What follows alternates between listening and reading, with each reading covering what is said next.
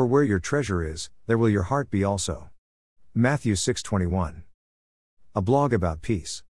Treasure is found in so many places. I've seen archaeological sites where treasures were found by digging.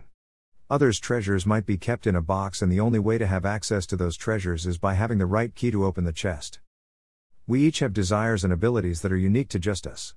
If our lenses are colored, let be to giving ourselves, our time and energy, to the pursuit of digging for these treasures. Whether we know it or not, we give our time and abilities to bring forth a plethora of treasures.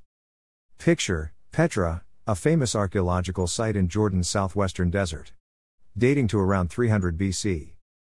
Pop quiz answer from April 11th, the Get Smart TV series featuring Agent 86, Maxell Smart. TV series that ran from 1965 to 1970. I love pop quizzes. Here is the pop quiz for 18th of April. You can't buy happiness, but you can buy ice cream. It's never too cold for ice cream. I scream, you scream, we all scream for ice cream.